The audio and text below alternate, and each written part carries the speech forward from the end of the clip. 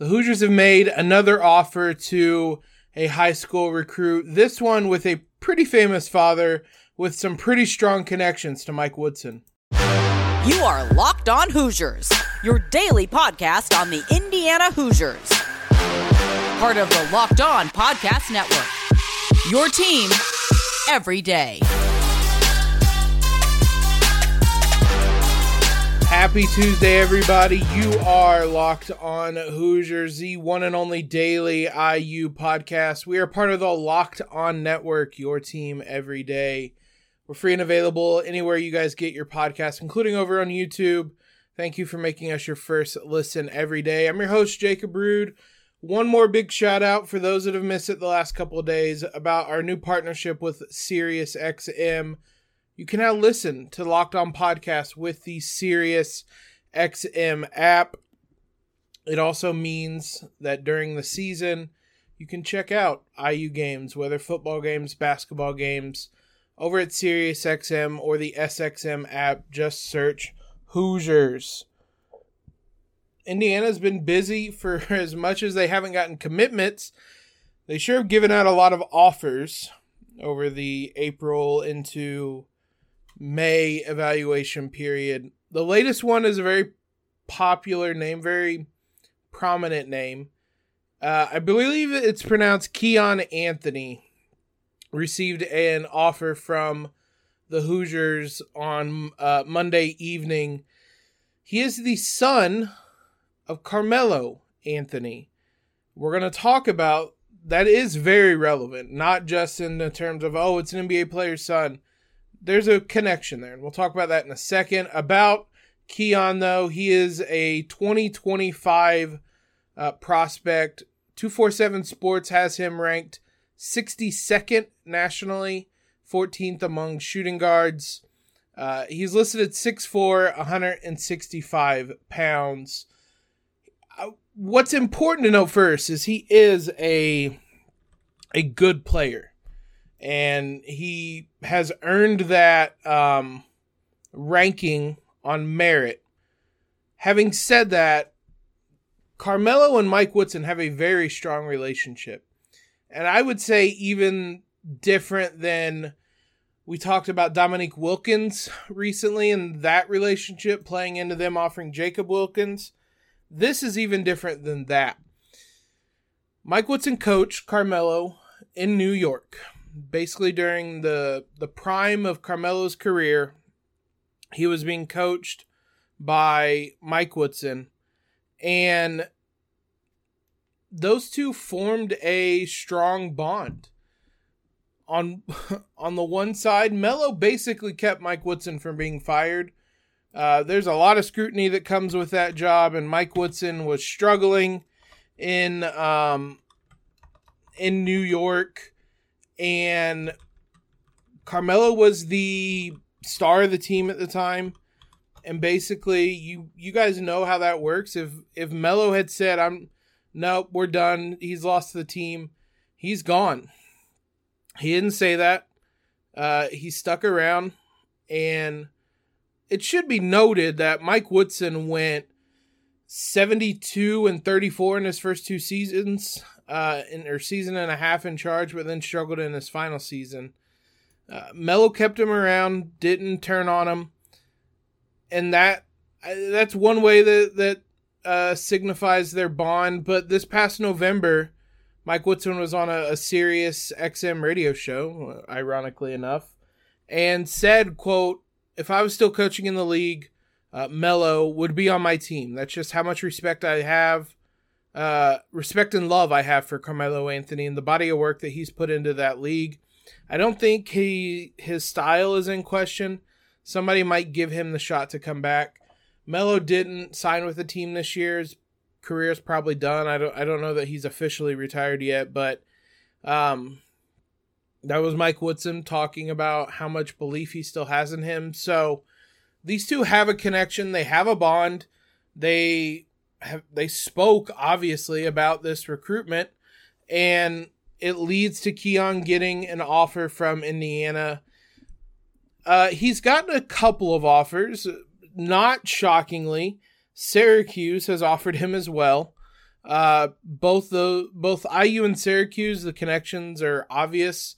Syracuse is where Melo went to school, where he won a title. IU with Mike Woodson. I figured it was a matter of when, not if, he would get a scholarship offer. Not a lot of high major schools outside of that, though. Tennessee has offered him, but Seton Hall, Providence, Memphis, UMass, George Mason, Bryant. So he doesn't have a ton of offers yet. We know how important it is to make relationships early, and no matter how much Mike Woodson and Carmelo might have a connection, it's got to be Mike Woodson, the coaching staff, and Kiyan that have that connection. So we'll see if they can develop that connection and if the Hoosiers can make good on the relationship that Mike Woodson and Carmelo have. But an interesting prospect that the Hoosiers offered. Again, it was kind of a matter of when, not if. And look, at the end of the day, he's a top 100 prospect, a shooting guard, talented player that the Hoosiers would love to have. It just so happens he also his father has very strong connections with the program, I would say. So certainly keep your eye out on that one. And I would not be surprised if Kiyan takes a visit, meets with Mike Woodson, things like that. Melo presumably would be on those visits. I don't know how that would work. Bronny was going on visits, but it wasn't LeBron going with him for those visits, and he wasn't going to many. He committed to USC over the weekend. So Melo isn't in the league anymore like Bron is, so I would imagine that he's able to go on these visits. It's an interesting situation, but an intriguing one, something we will certainly monitor. But as I kind of said, I use offering a lot of players, mainly recruits, high school recruits, 2024, 2025. Not a lot of instant impact guys, not a lot of transfer targets, not a lot of anything like that in quite a while now, which begs the question, when do we start worrying? When do we start panicking about any of this? We'll have that discussion here in just a minute. But first, I want to talk about FanDuel. Make a fast break to FanDuel during the playoffs, because right now new customers get a no sweat first bet up to $1,000. It's $1,000 back in bonus bets if your first bet does not win. No catch, none of that. It's just if first bet don't win, you get some chances to make up. The playoffs have been exciting, been super fun. You guys can head on over there. Continue betting on the absurd Suns and Nuggets series where Kevin Durant, Devin Booker, Nikola Jokic are all playing incredible. The Suns owner is flopping in the stands. It's been a dramatic series, a storyline series, if nothing else. So you guys can go bet on those games and see if those guys, all three of those players, can continue playing at a high level. There's no better place to bet on all that playoff action as well than America's #1 sportsbook. Visit FanDuel.com/lockedon and get a no-sweat first bet up to $1,000. That's FanDuel.com/lockedon. FanDuel, official sports betting partner of the NBA. Big thanks to you guys for making Locked On Hoosiers your first listen every single day. Everydayers, tomorrow on the show, we're going to talk more season recaps for those that missed it on Monday's show. We talked Race Thompson, Miller Kopp, their seasons, their legacies at IU, the holes that they leave. We'll probably start moving to players that will be back, which will change some of the discussion and look more at what they need to improve on and what type of role they could have next season. So we'll start doing that throughout this week as well. We know a lot of the guys, we know everybody who's coming back, but it's not a complete roster. It's a little worrisome. It is currently May 8th as I'm recording this, and IU still has a number of open scholarship spots. Is it time to panic? It's a subjective question, certainly. Panicking for you might come sooner than panicking for me. I'm a pretty laid-back person. Typically, I'm not worried. This roster certainly isn't ready. It isn't right.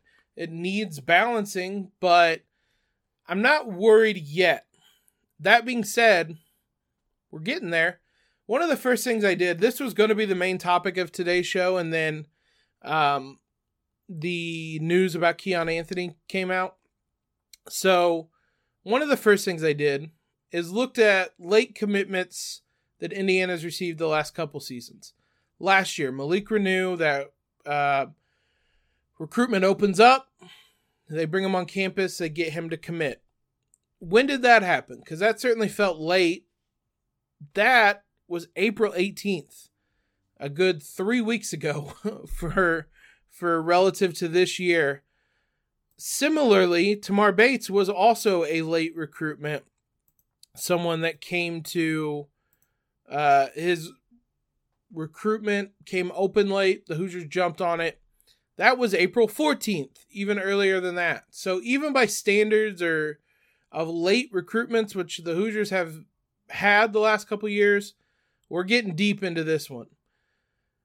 There's what I would say right now in regards to the question about panicking is there's still plenty of players in the transfer portal. There's a lot of guys who are taking it slow, seeing out their options, and going through this process thoroughly. There's a number of guys, and I think this is certainly relevant to Indiana. There are a number of guys who have entered the transfer portal and entered the NBA draft, but intend on coming back, but may not intend on going back to the school they were from. So theoretically, just so you get a better example, Jalen Hood-Schifino could say, like, I think he might have hired an agent, but he could say, actually, I want to play school for another year. And if he entered his name in the transfer portal and in the NBA draft, he could take that year somewhere else. And those are the types of players the Hoosiers still could take a look at. So to clarify something I said a while back, May 11th is the deadline to enter the transfer portal. That is not the deadline to commit to a team.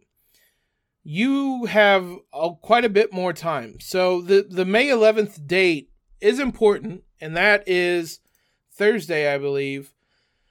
But there is still some time after that. It is Thursday. There's still plenty of time after that to make the decision. So this isn't entirely as rushed as I both thought and kind of portrayed. The decisions are going to come, though. Even if it's not time to panic, there should be a sense of urgency. There are a lot of players in the portal, but the options are dwindling. And they're dwindling, maybe not rapidly anymore, but they all kind of dried up real quick. There was a lot of people Indiana was reaching out to, trying to get on campus, had on campus, that all just kind of committed in a couple-day span. It left Indiana having to kind of hit the reset button and commit this again. There can be lots of names in the portal as well, but how many of those are at the quality and the level that IU wants to play at? How many of those are Power 5 good? How many of those could start? IU needs a starter at small forward. How many guys in the portal could start? There are some, but a lot of teams are looking for that. So I think you can avoid panicking while also recognizing the situation is a couple steps away from being really bad. It's kind of a fine rope IU is walking on, or maybe some really thin ice the Hoosiers are walking on. And we don't know if that ice is going to break or if Indiana's going to get to the shore right now. But it is some thin ice that they're on right now, trying to figure this out. There are options still available. There's been zero updates on them. Jordan Dingle has been a name out there for a while, since last week. Zero update there. Ray J. Dennis has been a name out there for a while. I think longer than Dingle. Nothing out there. He's setting up visits, but we don't even know. And then not even just the transfers. Mackenzie Mbako is still out there as the high school player that the Hoosiers, if they want to make a habit of this, they could land late. We're going to talk about Mbako. He had his visit at Indiana this weekend. We're going to talk about him, how that went and whatnot in a second. But what I would say is those three options are out there. That seems to be the focus for Indiana right now. Now, if they don't get any of those three options, that's when it might be time to panic, because IU doesn't really feel like they have a lot of other feelers out there, and those are three pretty noteworthy options available. So if we get to a point at the end of this week, beginning of next week, where Dingle's committed somewhere, Dennis and Mbako are all committed elsewhere, maybe then we hit the panic button. So it could be soon. We're not going to know right now. Let's talk about Mbako's visit to Bloomington, what's next up for him, plus a schedule update for the men's basketball team as well. We'll do all that here in a moment. So Mbako was on campus in Bloomington. Again, I waited. There was nothing that came out about this visit at all. Point blank period. There was just a little bit over at Peegs, and so even that was a lot of the same, things went really well, we really liked the visit. There wasn't really any other indication other than that. And if the visit didn't go well, they're probably not going to be telling people. If it went adequately or better, they're just going to tell everyone it went really well. So there isn't anything to take away from that. What we know is that he is going to visit Louisville. It's going to be this upcoming weekend. It sounded like there was some questions about whether he would even visit Louisville. And having said that, the same reports from Peegs now suggest Louisville might be the front runner.